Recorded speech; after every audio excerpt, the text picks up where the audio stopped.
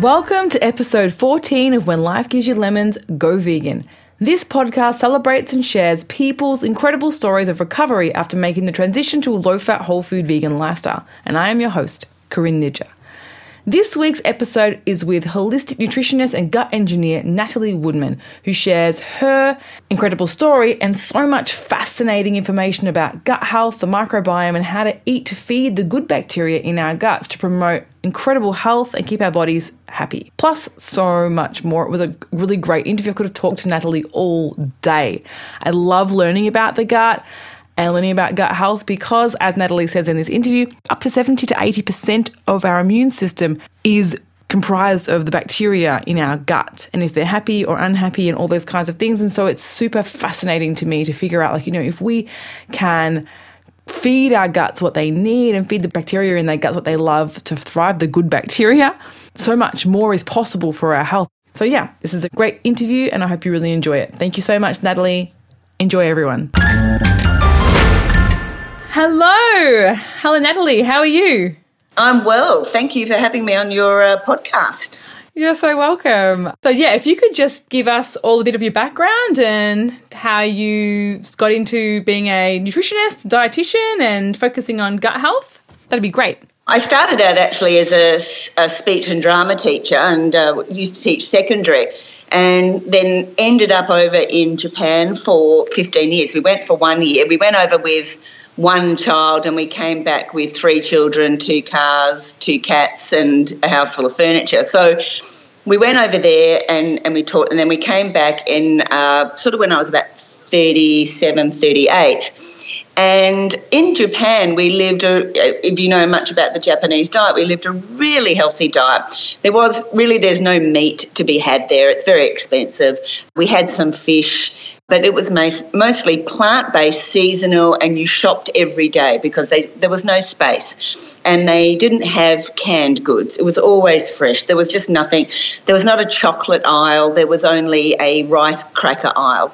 And it was all very healthy. And so that's how I raised my children there. Very, very healthy. And then I came back to Perth and got into being an executive dean of an international school, and work got really, really busy and very, very stressful. And I was eating what I felt was, fairly healthy. Wake up in the morning, have some yogurt and some fruit, and then at lunchtime, maybe some cans of tuna or some, leftover chicken or chops from the night before with a nice salad, and dinner pasta and a bolognese sauce. So nothing that things that I grew up on that you would never say, oh, well, you're eating Maccas or you're doing this all the time, so no wonder.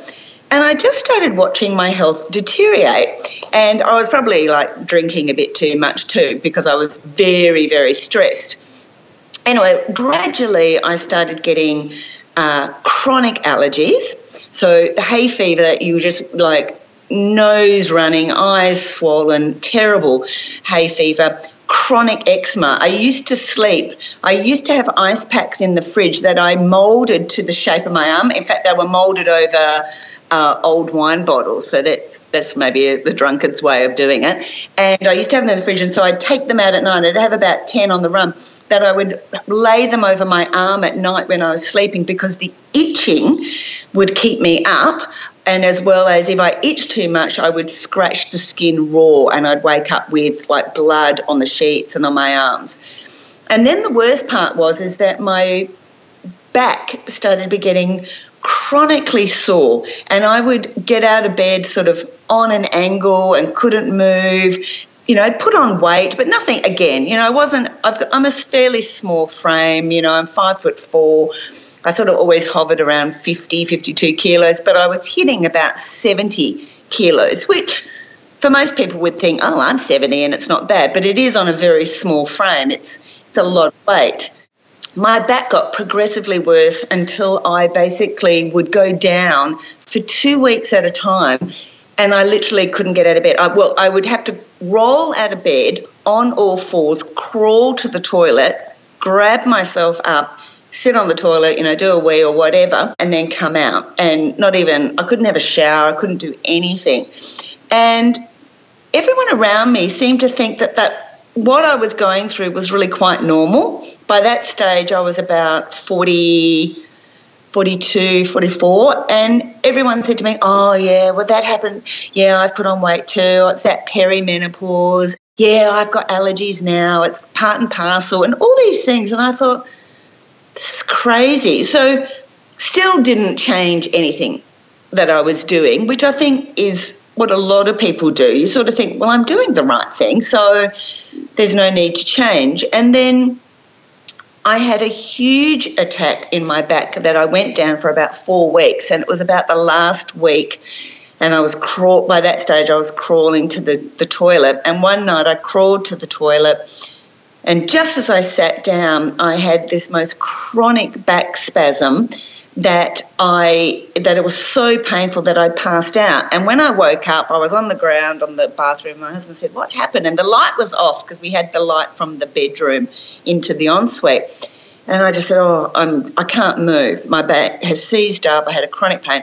So he said, look, I'll get a pillow. And he went to lift my head and he said, oh, it's all wet. Did you land in the shower? Because he'd had a shower. And I said, no. He said, I'm going to put on the light. And it was just this big pool of blood, this massive pool of blood. And he said, oh, my God. And I'd gone right through the middle of the shower, edge of the shower screen. It split my skull and through my eyebrow right near my eye open. And he said, I've got to get an ambulance. So the ambulance came and they were like, look, if you could just get up because we can't get the stretcher in there. And I said, look, it's not my head. I can't move.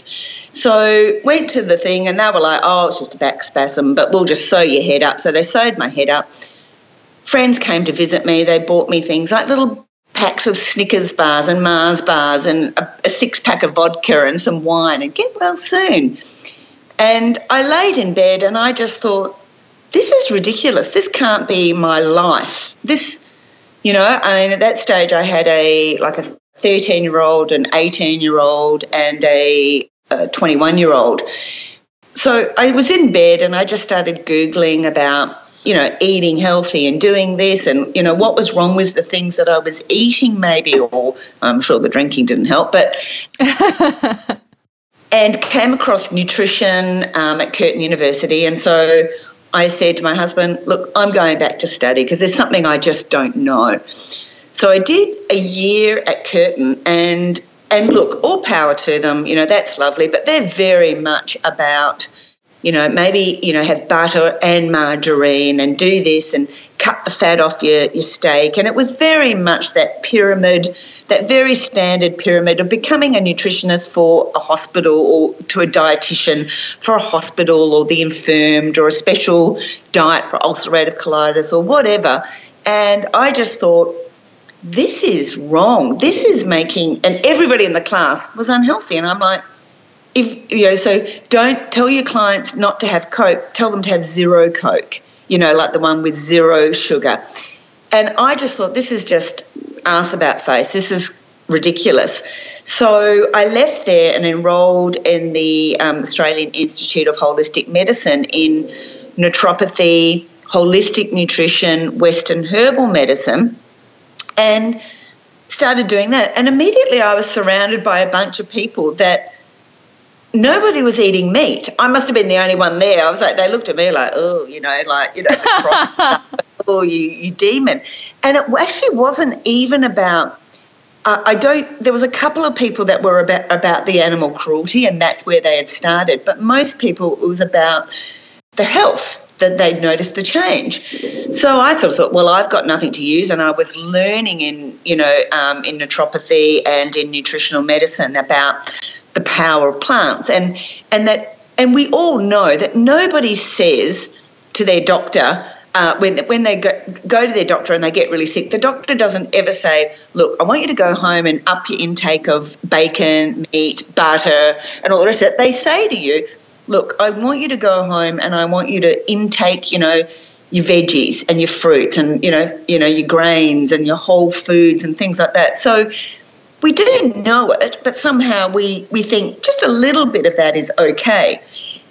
Anyway, as it uncovered, and then I started following some gastroenterologists and doctors in America that were following about the gut microbiome, I really just started to change the way I ate and gone with the yogurt and the chicken and the meat and all the rest of it. And I don't know about you, because I know you've had your own health journey, but I actually forgot that I was sick. All of a sudden, the eczema was gone and the hay fever was gone, and I was getting out of bed without pain and upright and not having to be in pain and take Panadols all the time. And I didn't even put two and two together. I just sort of thought, oh, okay, it's all disappeared. And then I actually would go to a barbecue at a friend's house and whatever, and it was just all too hard to eat plant-based because everyone was like, oh, you know, how do you survive? Oh, you poor thing. And I thought, oh, well, I'll just have, doesn't hurt, a couple of drumsticks of chicken or a lamb chop. And almost immediately, and I am talking about the next day, I'd start sneezing again. I'd wake up itchy again. I'd get out of bed just at a bit of an angle. And I thought, this is crazy. Then, having finished my studies and graduated as a nutritionist, holistic nutritionist, not the sort of the nutritionists that come out of general university educated, you know, the nutritional dietitian and naturopathy, I delved into the gut microbiome and learnt that we are more bacteria than human.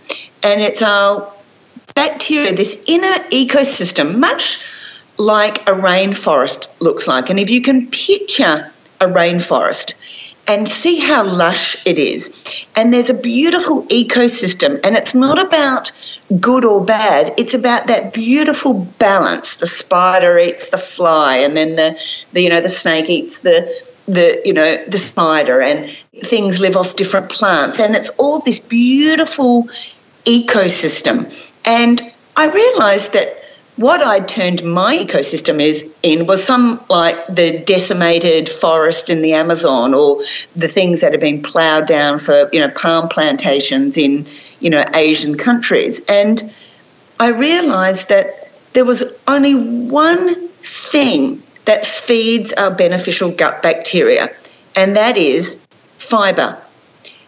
And I was like, it was just like an aha moment, and I'm thinking, well, there is no fibre in the yogurt, there is no fibre in a lamb chop, there is no fibre in a piece of fish, there is no fibre in all these things. And as well as what also is, so I thought, okay, so that's the key to feeding my gut microbiome and keeping that healthy. But what are the things that are going to destruct my gut microbiome? And that were things like, even though they were plant-based, they were the sources that were full of preservatives and emulsifiers and all those sorts of, they weren't a whole food, they were just a concoction of all these different things.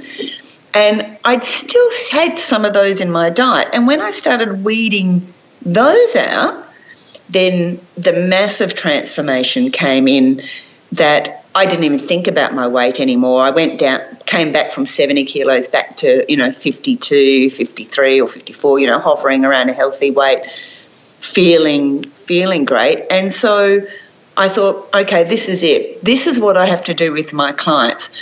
I am no longer, and previous to that, I'd been going, oh, okay, we'll give you some vitamin Bs, we'll give you some omega-3s, we'll give you this, we'll give you that. And I was like, that's basically like giving a Panadol for a migraine or a headache. Yes, it's a very sort of sometimes a helpful cut through because no one wants to be in pain, and sometimes sleeping is more important than being in pain. So there's that little middle ground that you've got to sort of have. But what it's really about is, what are the core things that are causing that vitamin B deficiency? Well, our gut bacteria make vitamin B. They make two vitamins, vitamin K and vitamin B. And you're not going to really know about vitamin K unless you lose a leg because it's blood clotting. So most people don't know whether they're deficient until it push comes to shove for that one. But vitamin B is, we know, because our energy levels. And then the gut microbiome balances mood, appetite and sleep. 95% of our serotonin, the feel-good neurotransmitter, is located in the epithelial cells of our gut. Our immune system, 70 to 80% of our immune system, inside the gut. So when you could feed those then they basically, so when the beneficial gut bacteria flourished, I flourished. And when they struggled, I struggled. So I just had to go, okay, well, who do I want to feed? And then I started thinking about, this is really about like feeding a child. You would never start a child on solids or straight away, or you would never give them a steak. You know, you'd give them veggies and you'd mush them up. And yet we seem to forget about what we nurtured ourselves as children. Like, you don't start kids on pieces of meat or fish. You know, you start them on a bit of rice cereal or, you know, some sort of whole cereals sort of softened with a bit of water, or some, you know, veggies. And so I started getting clients, and I basically sort of shut down my practice, retooled to give my clients everything they needed, from meal plans to recipes to shopping lists to support to educational sort of videos about looking after their gut. And I would basically said, well, you're not coming to see me until I have a 20-minute chat with you first, because if you're not willing to change things, and I'm only asking you for 56 days, I'm not asking you to commit any more than that, but I'll give all the tools you need. So it's sort of like learning a language or learning anything. And I've had clients with, you know, autoimmune, ulcerative colitis, Crohn's, osteoarthritis, arthritis, all sorts of manners of things, irritable bowel syndrome. And the ones that said, yep, I'm in. I said, okay, this is what you've got to eat.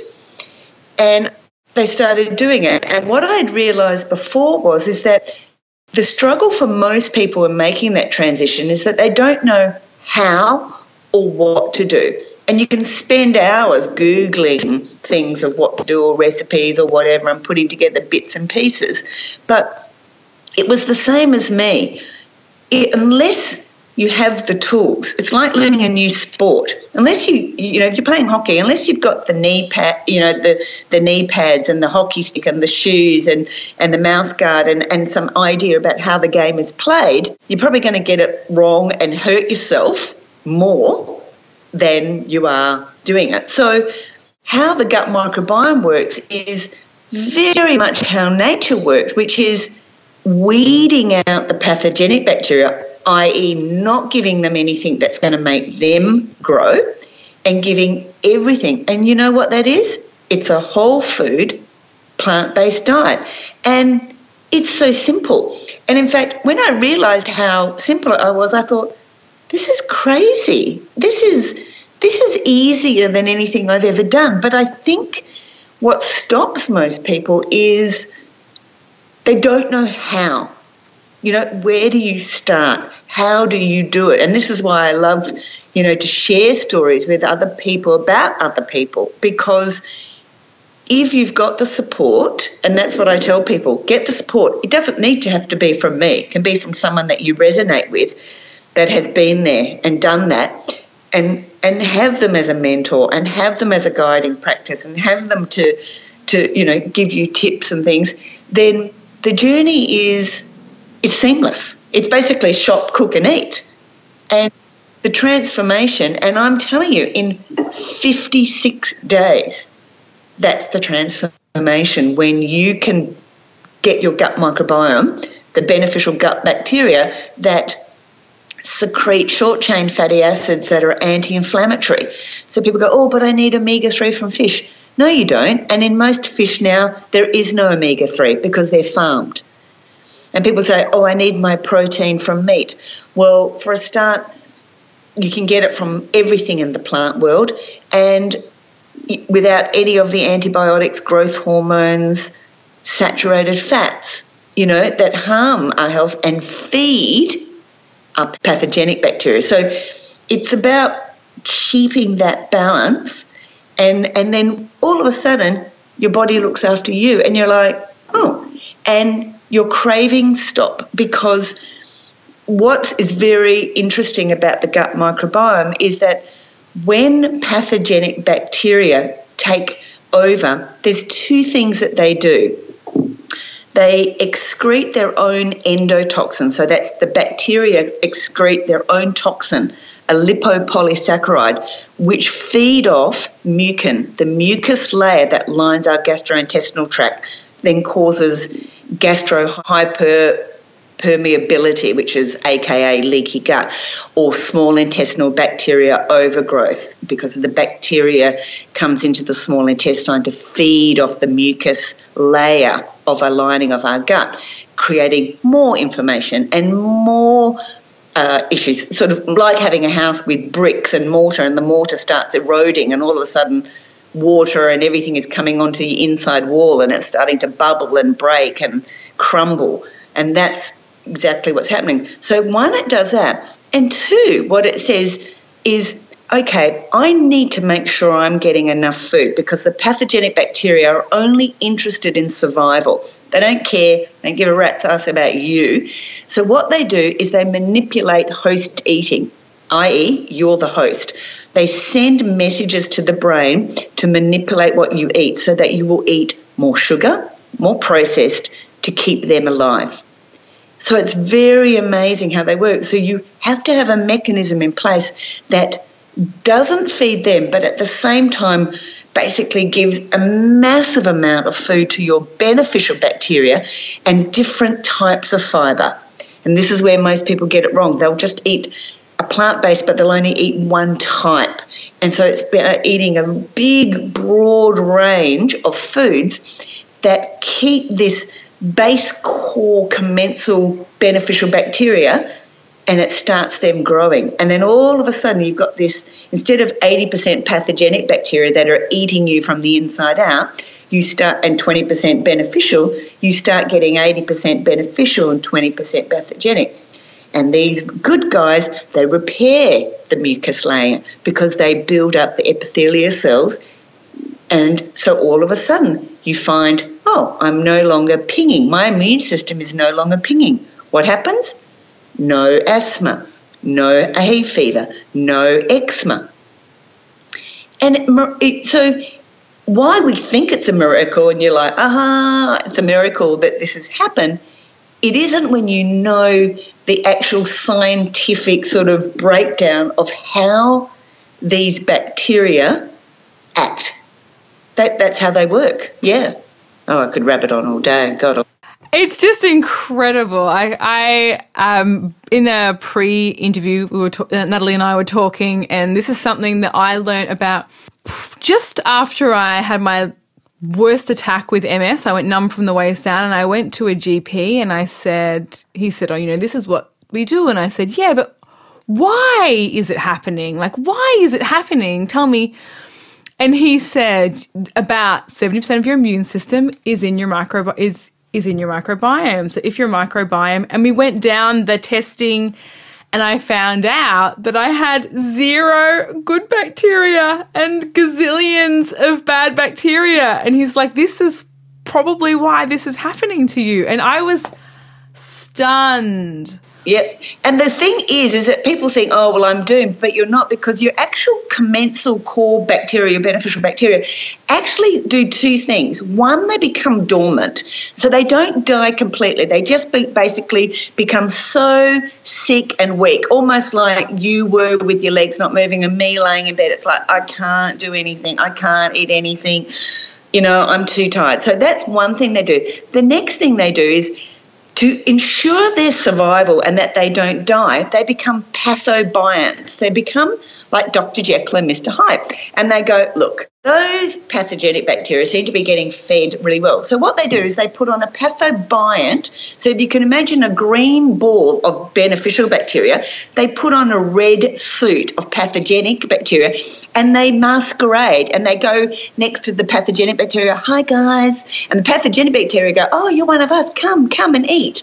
And they stay alive by eating your mucus layer. But when you give them the food that keeps them alive, when they start seeing the fibre come, they go, oh, thank God, there's my food. And they take off their red coat and they go back to being the beneficial bacteria.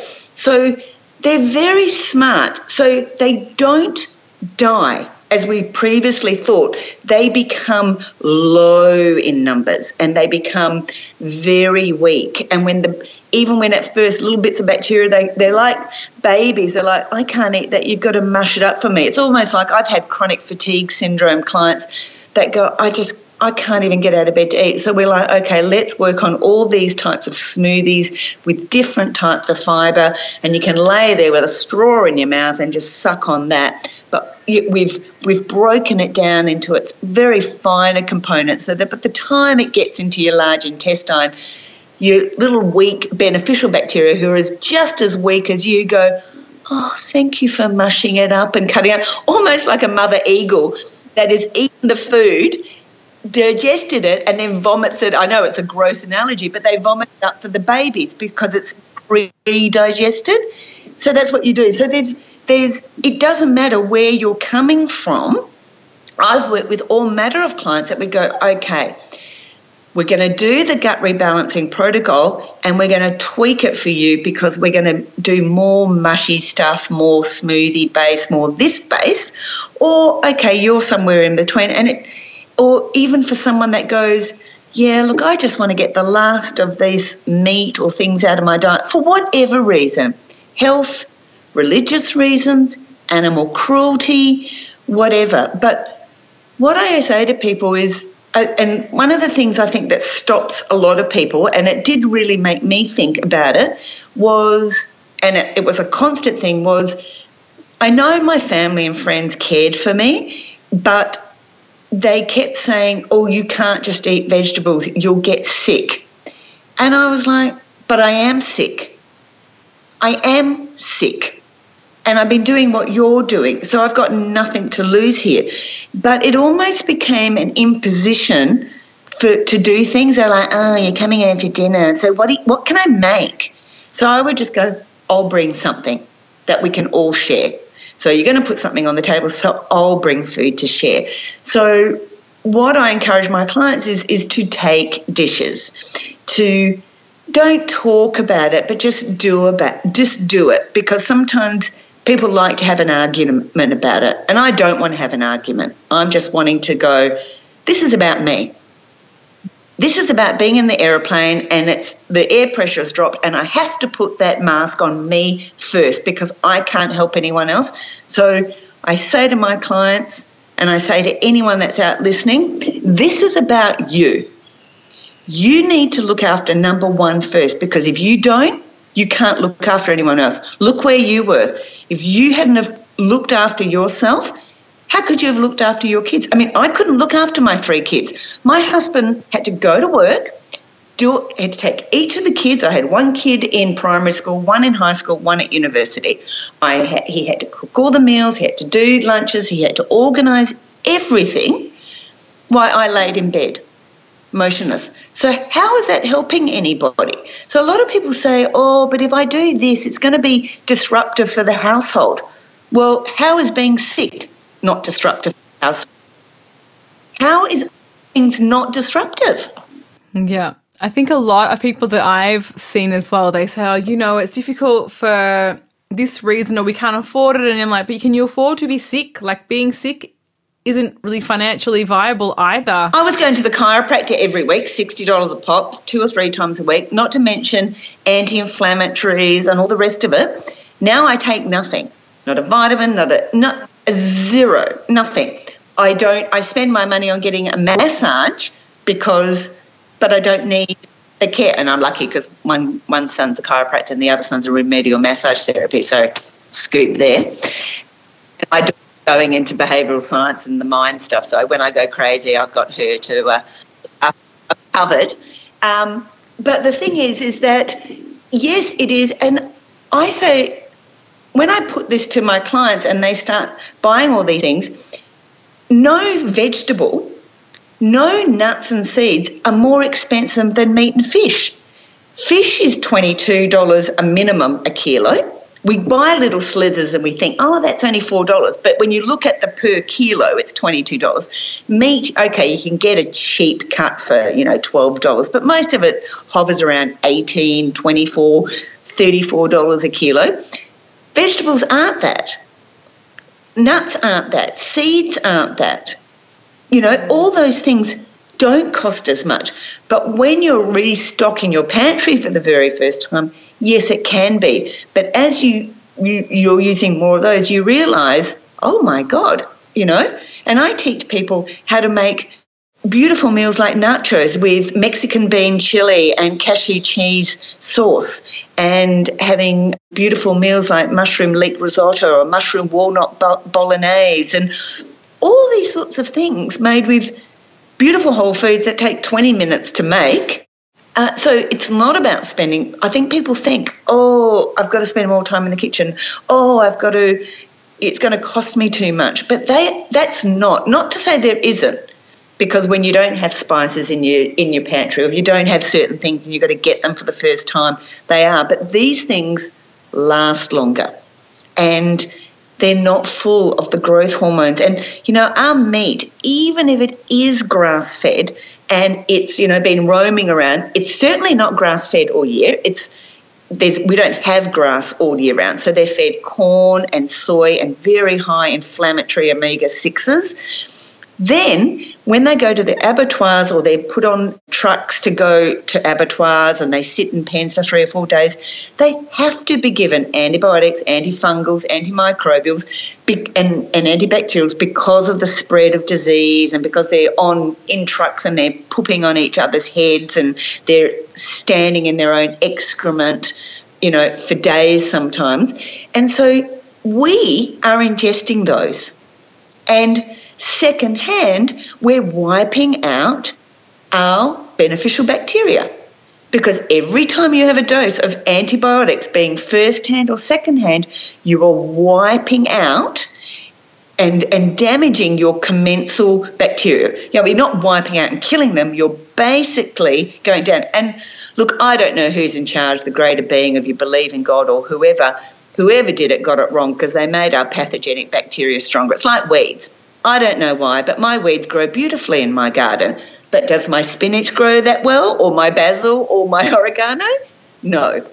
That's just the way it is. And so, yes, beneficial bacteria are a bit more delicate and they need more care. But once you get your garden flourishing, see, I can go away for a weekend. So once I plant this beautiful garden, my inner garden is flourishing. And if people can imagine a beautiful garden out the front full of spinach and basil and mint and a gorgeous thing, and there's hardly any weeds because there's no room for them, I could go away for a weekend or even a week and they would still be okay. But I can't go away for a month because they need my care. So I can go away and I think, oh, yeah, I might have a bit of a weekend with eating some fries. I mean, I don't go back to ever eating cheese on pizzas or, you know, a steak or anything like that. I mean, that's not even in my repertoire. But I might go away and, you know, be having a bit of Promite slathered on to some Turkish bread or something like that. So it doesn't mean living like, you know, a lettuce leaf saint.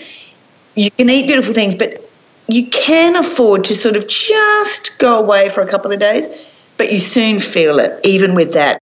What's really amazing is I will wake up and I think, oh, yeah, I'll have that, or we go out for breakfast and I think, oh, yeah, I'll have that, some type of bread or whatever, and all of a sudden I feel it. And it's almost like I've given the pathogenic bacteria something to eat and they're like, woohoo, thank you, and my beneficial bacteria is sitting there sort of with their arms wide open going, hello, food for us, where are you, you know. So I now crave celery.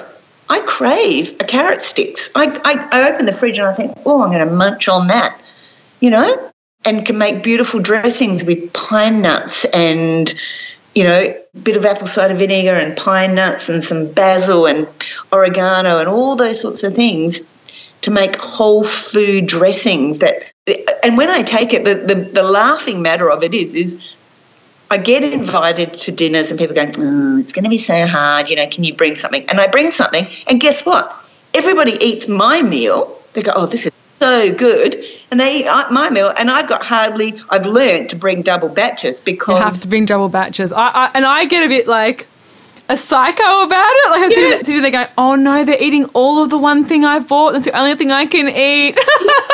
and another thing, and that you just said it, the only thing I can eat, and I have to change what I say. The only thing I can eat, it's the only thing I want to eat. I know, I've learnt that too, and I'm really trying to change my language about it, because it isn't you can't eat it, it's that you don't want to eat it. Like, I can absolutely eat every single thing here. I wouldn't, because I really value my body and my health and being able to feel my legs. But yeah, I have to say, I have really noticed that people say, oh, you can't eat that. Oh, sorry, you can't eat this. And I say, yeah, I can't eat that. But it's not that. I don't want to eat it.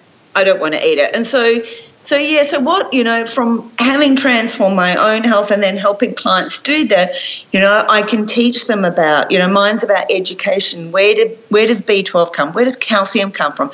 Are you going to get enough protein? All these sorts of things, fallacies that have taken over the marketing. It's like I was just doing research about a talk I'm doing next week about protein, myths and facts, and so many myths. But it was very much like the low-fat diet that came on the 70s. It came out of one study that showed a correlation between saturated fat with LDL, the harmful cholesterol.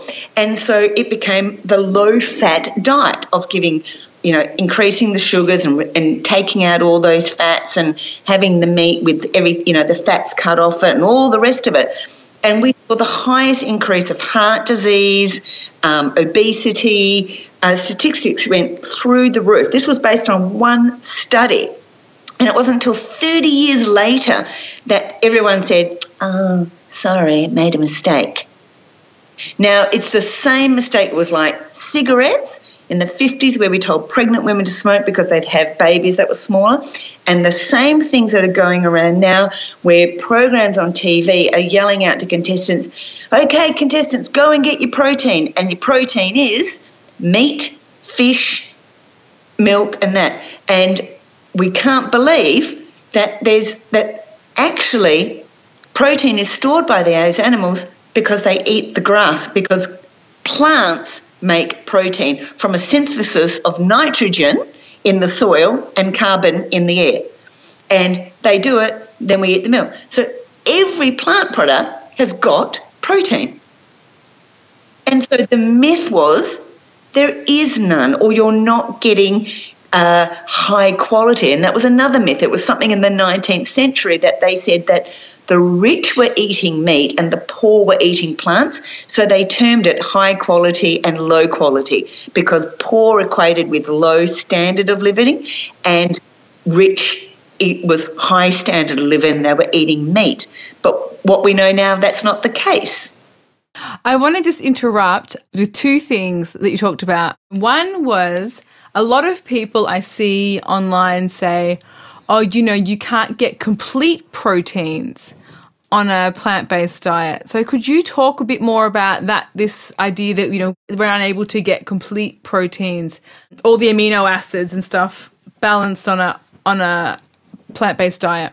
So basically there's about 20 amino acids, and they're basically the building blocks. So if you look at a wall, that's your whole complete protein, and each brick is amino acid. Well, 11 of those are already standing. It's like the house, it built itself, our body makes them. And 9 of them, we've got to go and collect those bricks and put them on to complete that wall, that complete protein.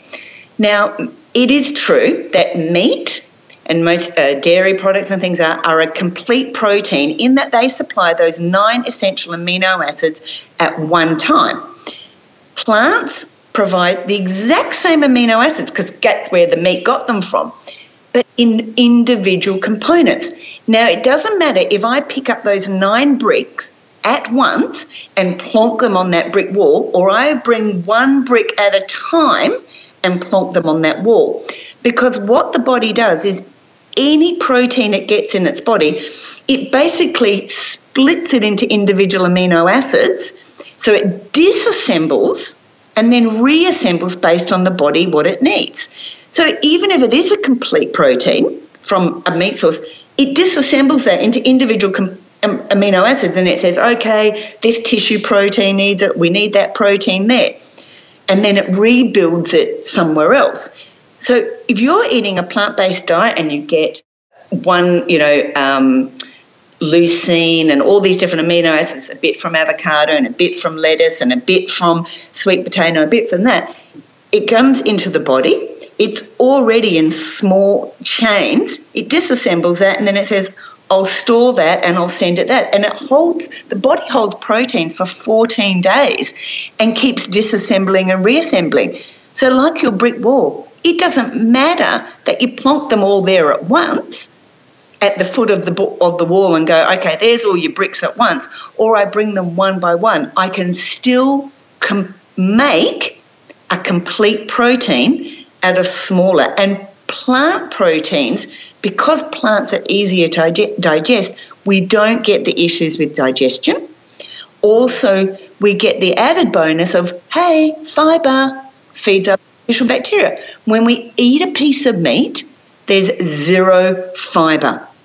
And most people, the lifestyle they lead and eating fast and all the rest of it, they actually don't produce enough hydrochloric acid, which then in turn activates pepsinogen, which then activates pepsin to break down those protein molecules.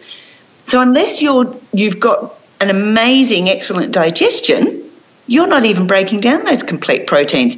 They actually can pass through undigested, which then causes fermentation in the gut. So if anyone is out there going, yeah, actually I get gas and bloating, and I have this feeling of this fullness after a meal, like food is sitting in my stomach, guess what? You're not breaking down those proteins. And after 1.5 to 2 hours in the stomach, gastric emptying, it gets passed through, and once it hits your small intestine, it's not getting breakdown because it has to be cleaved off and basically broken up into smaller strands in the stomach.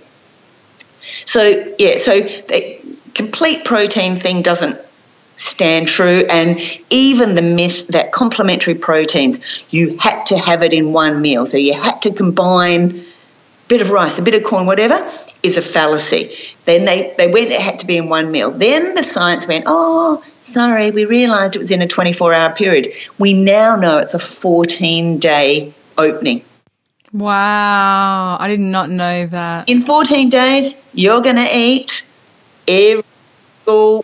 in everything you do, and you're going to get all the protein requirements. And in fact, I've done counts of what I get for my protein, and for my age, for my weight, I should get about 48 grams of protein a day, and I tend to be always over, which is not necessarily a good thing, because protein isn't what fuels us.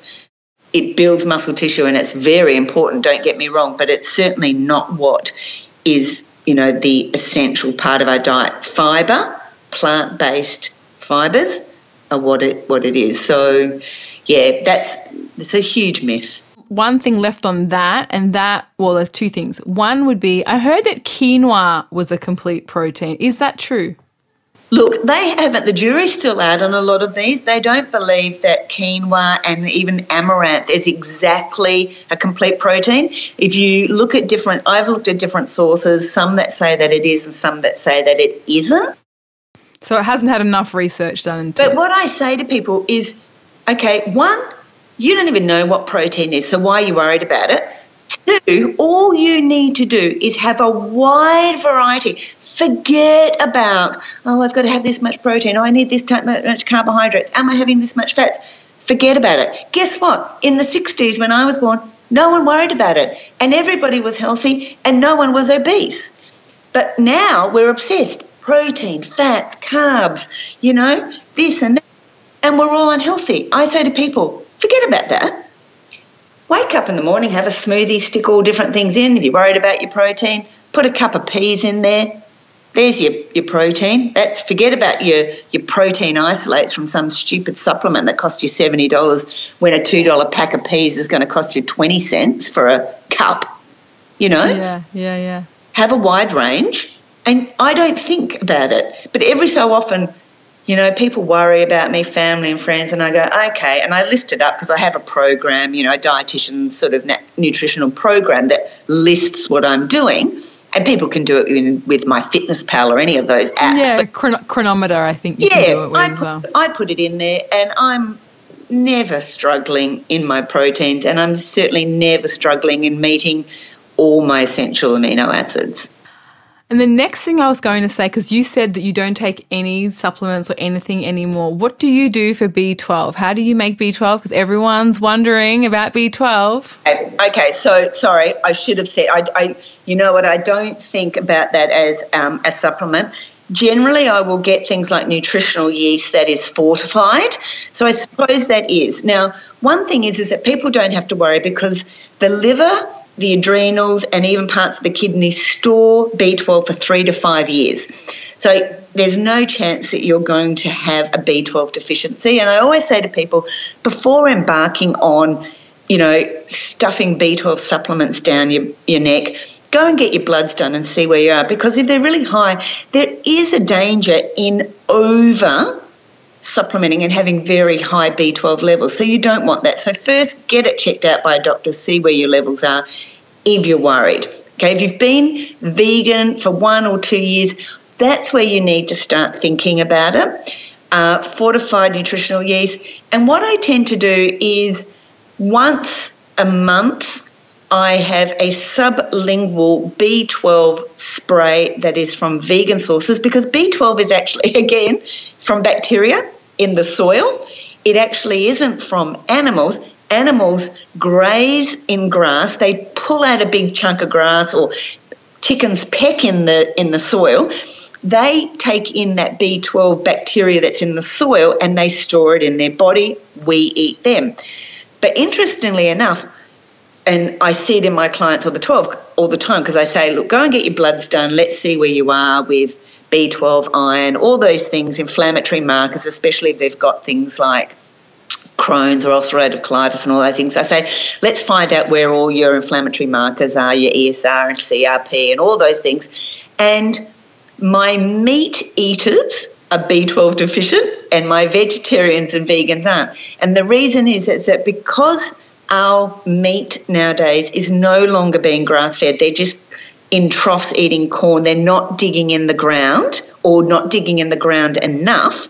They're not ingesting B12. Our chickens, who we get our eggs from, are no longer pecking in the ground, and they're supplemented a lot in their diet with corn and soy and that. So yeah, it's very interesting, because I had to have B12 injections when I was a meat eater, when I was like 22, really unhealthy.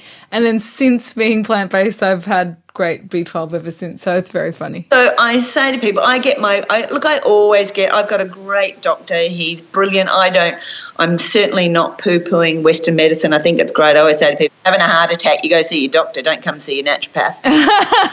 But there's a really great place for medicine, and I've got a great doctor, and we get it checked every week, because my health is important to me, and I want to be on top of where is my iron, where are those things, because even non-heme iron, you can get enough iron. You just have to eat double the amount. So your body can take enough, but it's actually, you've got to do double the amount, and then you've got to look at factors of like drinking teas and coffees too much, which reduce iron, or adding in vitamin C. So again, my biggest iron deficient people have been meat eaters and not vegetarians and plant. I was just going to chime in, because it sounded like you said you check in with him every week. Is that what you said?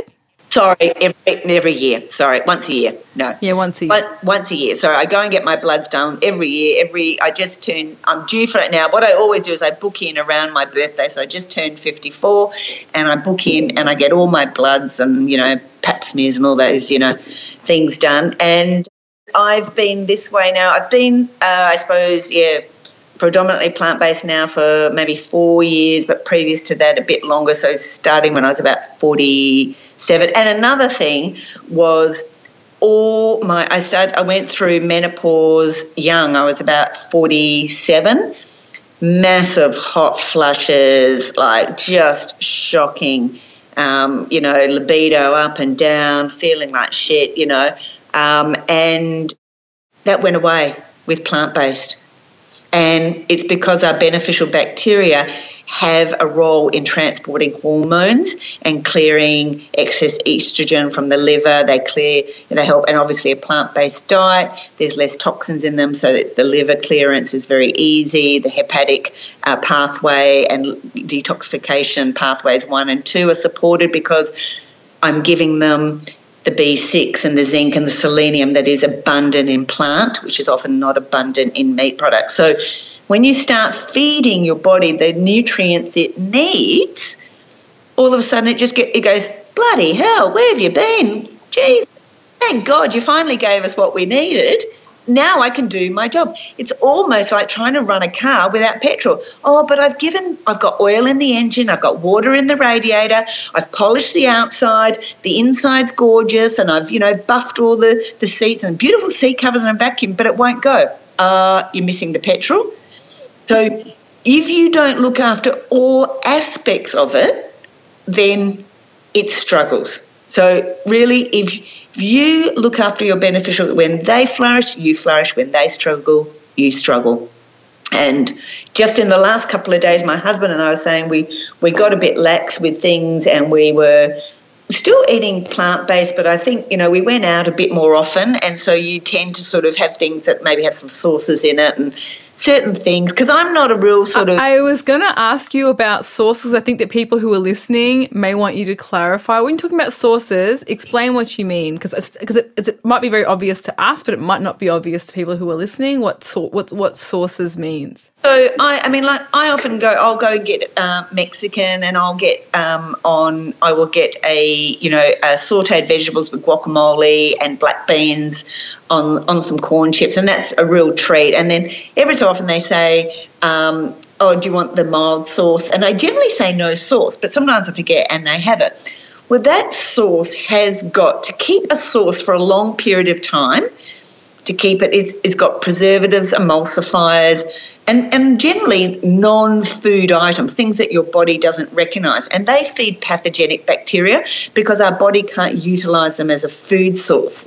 So I will have I'll have some apple cider vinegar, and then I'll make my own sauce and dressing from, I make a beautiful divine green dressing out of basil and parsley, kiwi fruit, I can't remember, some pine nuts and things like that, and I'll blend it all, and that's a beautiful dressing or sauce. But when you eat out, things like a barbecue sauce, a tomato sauce, one, they often contain gelatin, which is a meat-based thickener. They often have the wheat, and just shitty wheat, not the good, good sauce. But they're basically sauces that are full of preservatives and emulsifiers, that they're not a whole food. Okay. My husband is going to be editing this, and I love it when he has to listen to it over and over again because he's not quite on board the plant-based thing. He thinks I'm brainwashing him with this podcast because he's listening to it on repeat. But I wanted to know, tamari sauce, is that... Yes, I use it. It's fine. Like I said, I don't use it all the time. So what people tend to do, this is like this coconut oil thing craze went around, and everyone was putting in their bulletproof coffee, and then they were having it in their smoothie. That's crazy. That's really bad for your health. Yes, I have a bit of tamari, but I might add it. I made a ginger sesame dressing yesterday with grated ginger, garlic, chili, bit of tamari, and so I've mixed all that up, but I'm not using it every day. But tamari is a fermented soy without the wheat, so when they're fermented, they're a much healthier choice. Whereas if you look at the ingredients of soy sauce, it's basically wheat, caramel, a bit of soybeans, but there's lots of other things. So, and the same thing, my husband the same. He was like, well, don't expect me to be on this plant-based thing. And I'm like, oh, do what you want. I don't care. So we had 2 meals cooking in our house. And now he is, I would say, probably 95% plant-based, slips up every so often. But last night he went to visit a friend who is a big meat eater, and he was going down to the local pub, having a few beers. And I said, so, hun, you're having your beers, but balance it with something healthy, because I know that local pub's got great salads and you don't have to have the gunky, saucy dress whatever. And he came back and he said, I didn't have the salad. I was like, what did you have? Because he's been known to have like a chicken wing. Parma. Something like that, yeah. And he said, no, I ordered a pizza a margherita pizza with no cheese. And he said, and I said, oh, my God. And he said it was so yummy and my friend really enjoyed it too and it was great. And even the waiter was like, what? You're having a pizza without any cheese? And he's like, yeah. And he said it was great. It was piled on with like sort of tomato and basil and it was great. So just in the last couple of weeks, we went out it was his birthday and we went out to Japanese and he had some fried chicken and some other things on the rest of it. And within a couple of days of eating that way, 1, the cravings came back. 2, his hay fever came back with a vengeance. So he's like, bugger that. And he went straight back on to doing it. So he sees the benefits. I don't need to say anything anymore. You don't need to. It's so funny because I was very much at the start, like a little wasp stinging him. Because you only want the best for them, don't you? Yeah, you love them so much, I love him so much. And I'd noticed, so I thought, here, it's great, you do it too. Yeah. And he was just like, la, la, la, la, la. I always say to him, I want to keep you alive longer so I can torment you another day. And he's like, oh, thank you, darling. Now he's better. Yeah, he's better. He allergies every day, medication every day, and now he's lost weight, lost the allergies. Yep. Feels better. And so now when he's out, he'll say, oh, my friends ordered a 4-cheese pizza and, it felt disgusting. And you can see him is just shifting. He's probably, our house is plant-based, but when he's out, which is very rarely, he'll eat whatever's there going. But my husband does, but he just do it. And I'll make dressings. I went for lunch with a friend and I checked the restaurant before and it had a beautiful falafel things and a beautiful salad, but it had tzatziki, which is a yogurt dressing. So I thought, okay, I'll make my own. I make this beautiful Cleopatra dressing, which has got a bit of tamari, a bit of miso, a bit of pine nuts. It's celery. It's super, super yummy. So I put that in a little container. And when I ordered, I said, look, no tzatziki on mine. So they didn't put it on, but my friend had hers on. And so I was dipping mine into my own dressing. And she's like, let me taste that. And she was like, oh, I want some of yours. And I'm like, oh, I didn't bring enough, And people say, oh, isn't that bothersome? And I'm like, no, you know what's bothersome is having hay fever, sleeping with ice packs, having hot flushes, being 15 kilos heavier, having backache, having spent, I got to my limit for chiropractic with HBF every year. I mean, thank God. And that was getting like just swiping the card because my son was a chiropractor. Within 6 months, I'd used all my benefits. So it was cheaper and less time-consuming because I all of a sudden had all this time on my hand because I was no longer sick and having to freeze things or going to buy antihistamines or go down the shop and, do all of this stuff, that my time has been freed up. So I say to people, sometimes I sort of entrap my clients because they say, oh, I didn't have time. And so I talk to them and I say, oh, are you watching this on Netflix or are you watching that? And they're like, yeah. And I'm like, right, you did have time. You're choosing that. So I say to people, carve out a few hours on the weekend, make some seeded crisp bread, make a couple of dressings for the week, cut up your veggies, make a couple of great big salads and bang, chickpea patties. So it's so easy that now we come home from work and we go exercising every night, go down to the beach, walk along the beach. I didn't have time for that before. Because I was down the shop, buy a sauce, get this, do that, I've got to cook the meat, all the rest of it. So I'm not trying to preach to everybody, but what I'm saying to them is that really the definition of insanity is doing the same thing and expecting a different result, and I was insane. I was having the yogurt every morning and my can of tuna and going, but I'm eating healthy. Well, it wasn't working. So what does it hurt to try something for 56 days? And on that note, I wanted to say 2 things. What would be your 3 biggest tips for readers that are considering taking on this lifestyle? You already mentioned get some community, but what else would there be? Okay, so get community first. So get like-minded people. So join groups on Facebook or people so that you can ask their advice of people that have been there and done that. Because if you want to learn something, you don't talk to someone that doesn't know anything about it. You don't talk to your meat eating friend. You talk to people that are eating plant-based. So join those groups on Facebook. The next thing is stop shopping at your supermarket. So challenge yourself for 1 month to only shop at the markets. So things that have just, all it is fruit and vegetables. Sometimes they'll have a butcher section to the side, but generally they're just all big fresh food markets. And just buy different things. Like pick up a fennel bulb and go, I picked it up and go, I don't even know what to do with this. Pick it up, come home and Google it and go fennel bulb and do what it is and try it. And most times out of 10, you'll be amazed at how many. So that's the second thing, is shop at the markets. Give yourself a challenge to do that. And thirdly is that spend a day inside your pantry cupboards. Spend a day or a weekend, like you would go through your wardrobe. You remember how you make that transition between summer and winter, and you go through and I didn't wear that last year, I'll flip that out and I'll put my summer clothes here at the front and winter at the back. Go into your pantry and take everything out and have a read of your labels and see what's in there. And when you see it's got 420, 320, 417, 415, all these sort of numbers, look them up, see what they are, and then go, hang on a second, what am I really using that for?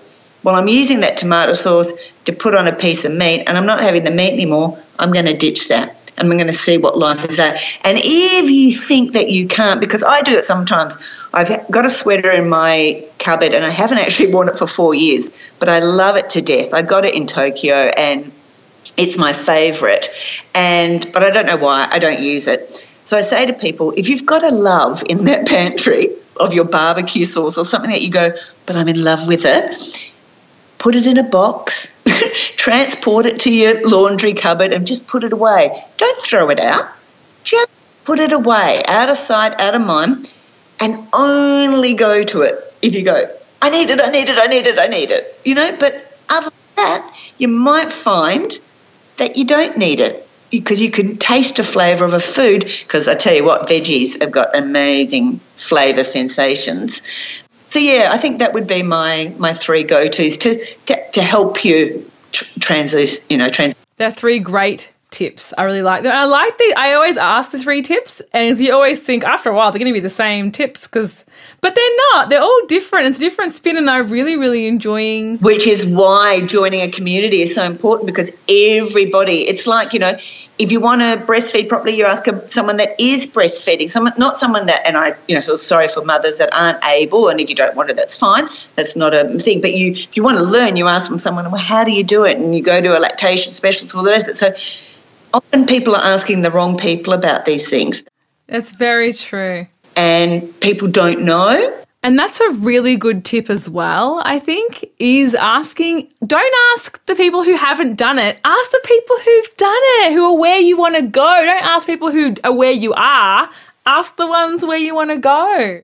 My GP, he's veggie, but often, like he says, look, he refers people to me because he says, I don't know, I didn't study nutrition. And so people keep going to their doctors for the answers. And look, if you need medication and you've got some life-threatening thing or you need antidepressants or whatever, I'm a very big supporter of getting medication when you need it. But going to a doctor for nutritional advice is like taking your car to a fridge mechanic and say, can you fix it? And they go, well, I maybe know a bit about it, but I don't know. I can't really. Or taking the fridge to a car mechanic.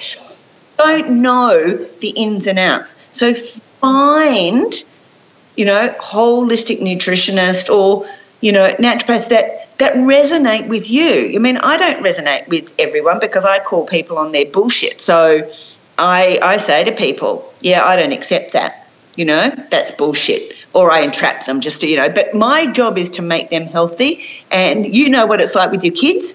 If you've got a job to do, you do what you need to do to get the job done. And so my job is to make them healthy. So I'm doing it. On that topic, Yeah. Now's the end of the interview time because I've got people will just block out. So I just really want you to talk about your job, how people can work with you, where they can find you, your website links, your work, how they can get in touch, because I think that people are going to listen and be like, I have to work with Natalie. She's the lady for me. Okay. So if you don't mind my Tourette's type swearing or something like that, but Voi is the name of my company, which is VOI, and Voi means you in Italian, and I chose that because it's all about you, and I really want people to think about themselves in this process. So it's www.voi.com.au, and I run health programs, gut rebalancing protocols that introduce people to plant-based but at the same time rebalance their gut. So very good, includes sort of a FODMAP, so really great for people that have irritable bowel or inflammatory bowel diseases, autoimmune, all those sorts of things. And I run 8-week courses, and people can choose the level of support they need. So if they're, say, already vegetarian but want to go the full hog plant-based and not have any, sort of eggs or dairy, I have a self-starter plan where they get all the meal plans, recipes, shopping lists. So all they have to do, and it caters for 1, 2, 3 or 4 serves, so people don't have to, every recipe, every shopping list caters for any family size or any individual. So all they do is they get the shopping list and it says avocado one. And I don't have foods on there like they've got to go to the Amazon and get some bloody berry that you can't find. It's all normal food. That's what I always say. I don't have like the Dalai Lama's tears for $10,000 and a unicorn's horn shaving. Exactly. It's all real stuff. And so they take that, the shopping list, they put the meal plan on the fridge. It's not a prescriptive saying you must eat this Monday or you must eat this Tuesday. It's got a method in there that they choose what they want, and dinners become their lunches. So it's very time efficient because it's made for people like myself that are busy, and, mums with kids or people that have got, grandkids or stuff. And then all the recipes are there for you. And then they get online support 24/7 in a private group that they can ask me, a naturopath nutritionist, about any question relating to their health or their journey, and also with other like-minded individuals that say, hey, I did this and this worked for me and this did this, and etc. And then, so that's the self-starter plan. Then I've got a support plan that has a bit more of a ramp-up, which has got a fermented ebook, so teaching people how to make sauerkraut, kimchi, coconut yogurt, plant-based essentials, how to make non-dairy butter, cashew cheese, cream sauce, pizza bases, pizza sauce, all those sorts of plant-based. And then I have a personal plan which involves a one-on-one consultation. So it involves their initial consultation, a comprehensive health check, either face-to-face, or I've got a client in Canada, America, England, that we do by Skype, and it includes their their follow-up, unlimited email support, plus the group, and if they need therapeutic probiotics, which you do, and that's probably the only thing I do, and I don't class it as a supplement, because what they are is they're like little worker bees that get in there and support your own. A supplement is that you're putting in there that you're hoping will fill a gap.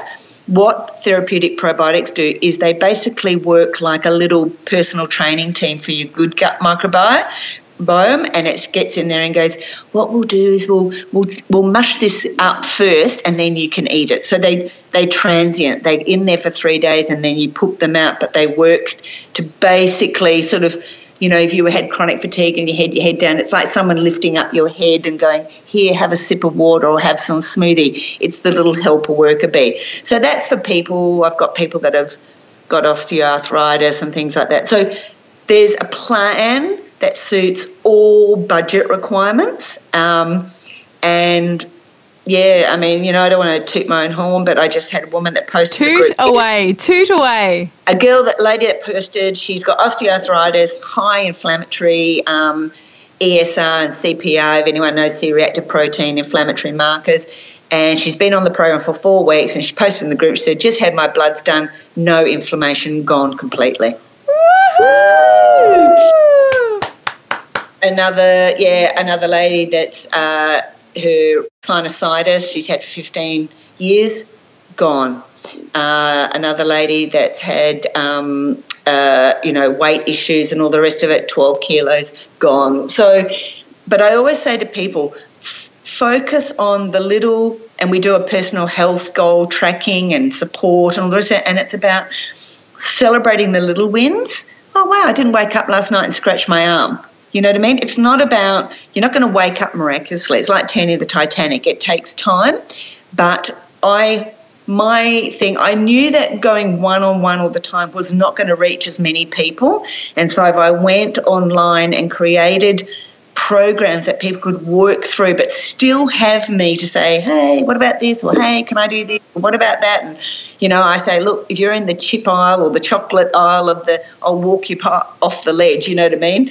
And, that's support. So I've been doing that now for this year. Previous to that, it was only available to clients one-on-one.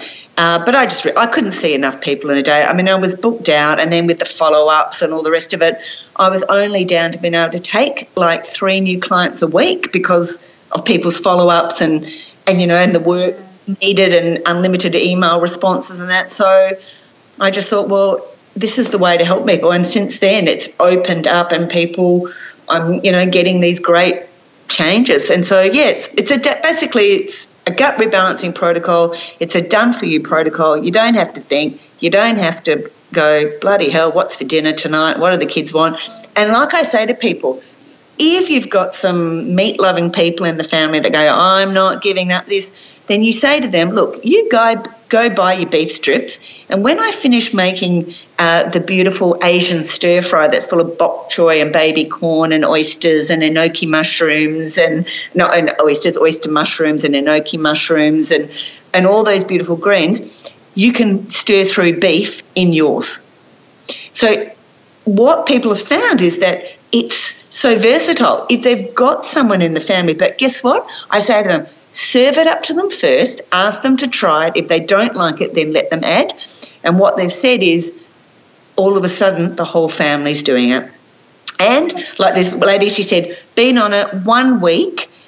She's got non-alcoholic fatty liver disease, just 1 step away from diabetes medication. Her doctor said, you got to do something. She's lost 3 kilos in 1 week, 4 centimetres around her waist, and she's pissed off because her husband's lost 5 kilos, who sat there and said to me, I'm not doing this. I'm eating meat as long as I'm not included. I said, look, buddy, we don't give a rat's ass about you. This is about your wife. You can do what you want. But he was like, oh, this tastes quite good. I might have it. And so she was a bit peeved that he lost more than her. But I said, I know it's very disappointing with men. Sometimes they lose it pretty quickly. And that was in a week. And so she's like, I don't have to think. I just go into the shop, into the market. I buy whatever you tell me to buy. I put it in the fridge, in the thing. I put out the meal plan. I come home and go, I feel like a soup. I feel like a salad. I look at that recipe. I make it. It's right there in front of me. It takes 20 minutes and I've eaten. Perfect. It's so good. It's whatever makes people it easy, yeah. So that, just to refresh everyone's memories, was www.voi.com.au, and that means you in Italian, which I really like. All about you.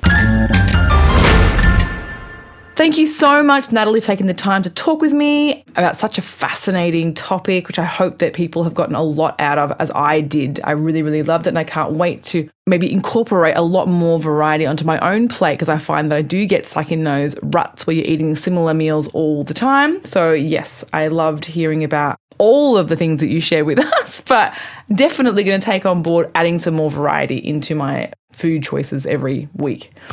Next week's guest will be vegan psychologist Claire Mann from Vegan Voices. Make sure you subscribe so that you don't miss any of what Claire has to say. See you next week. Bye.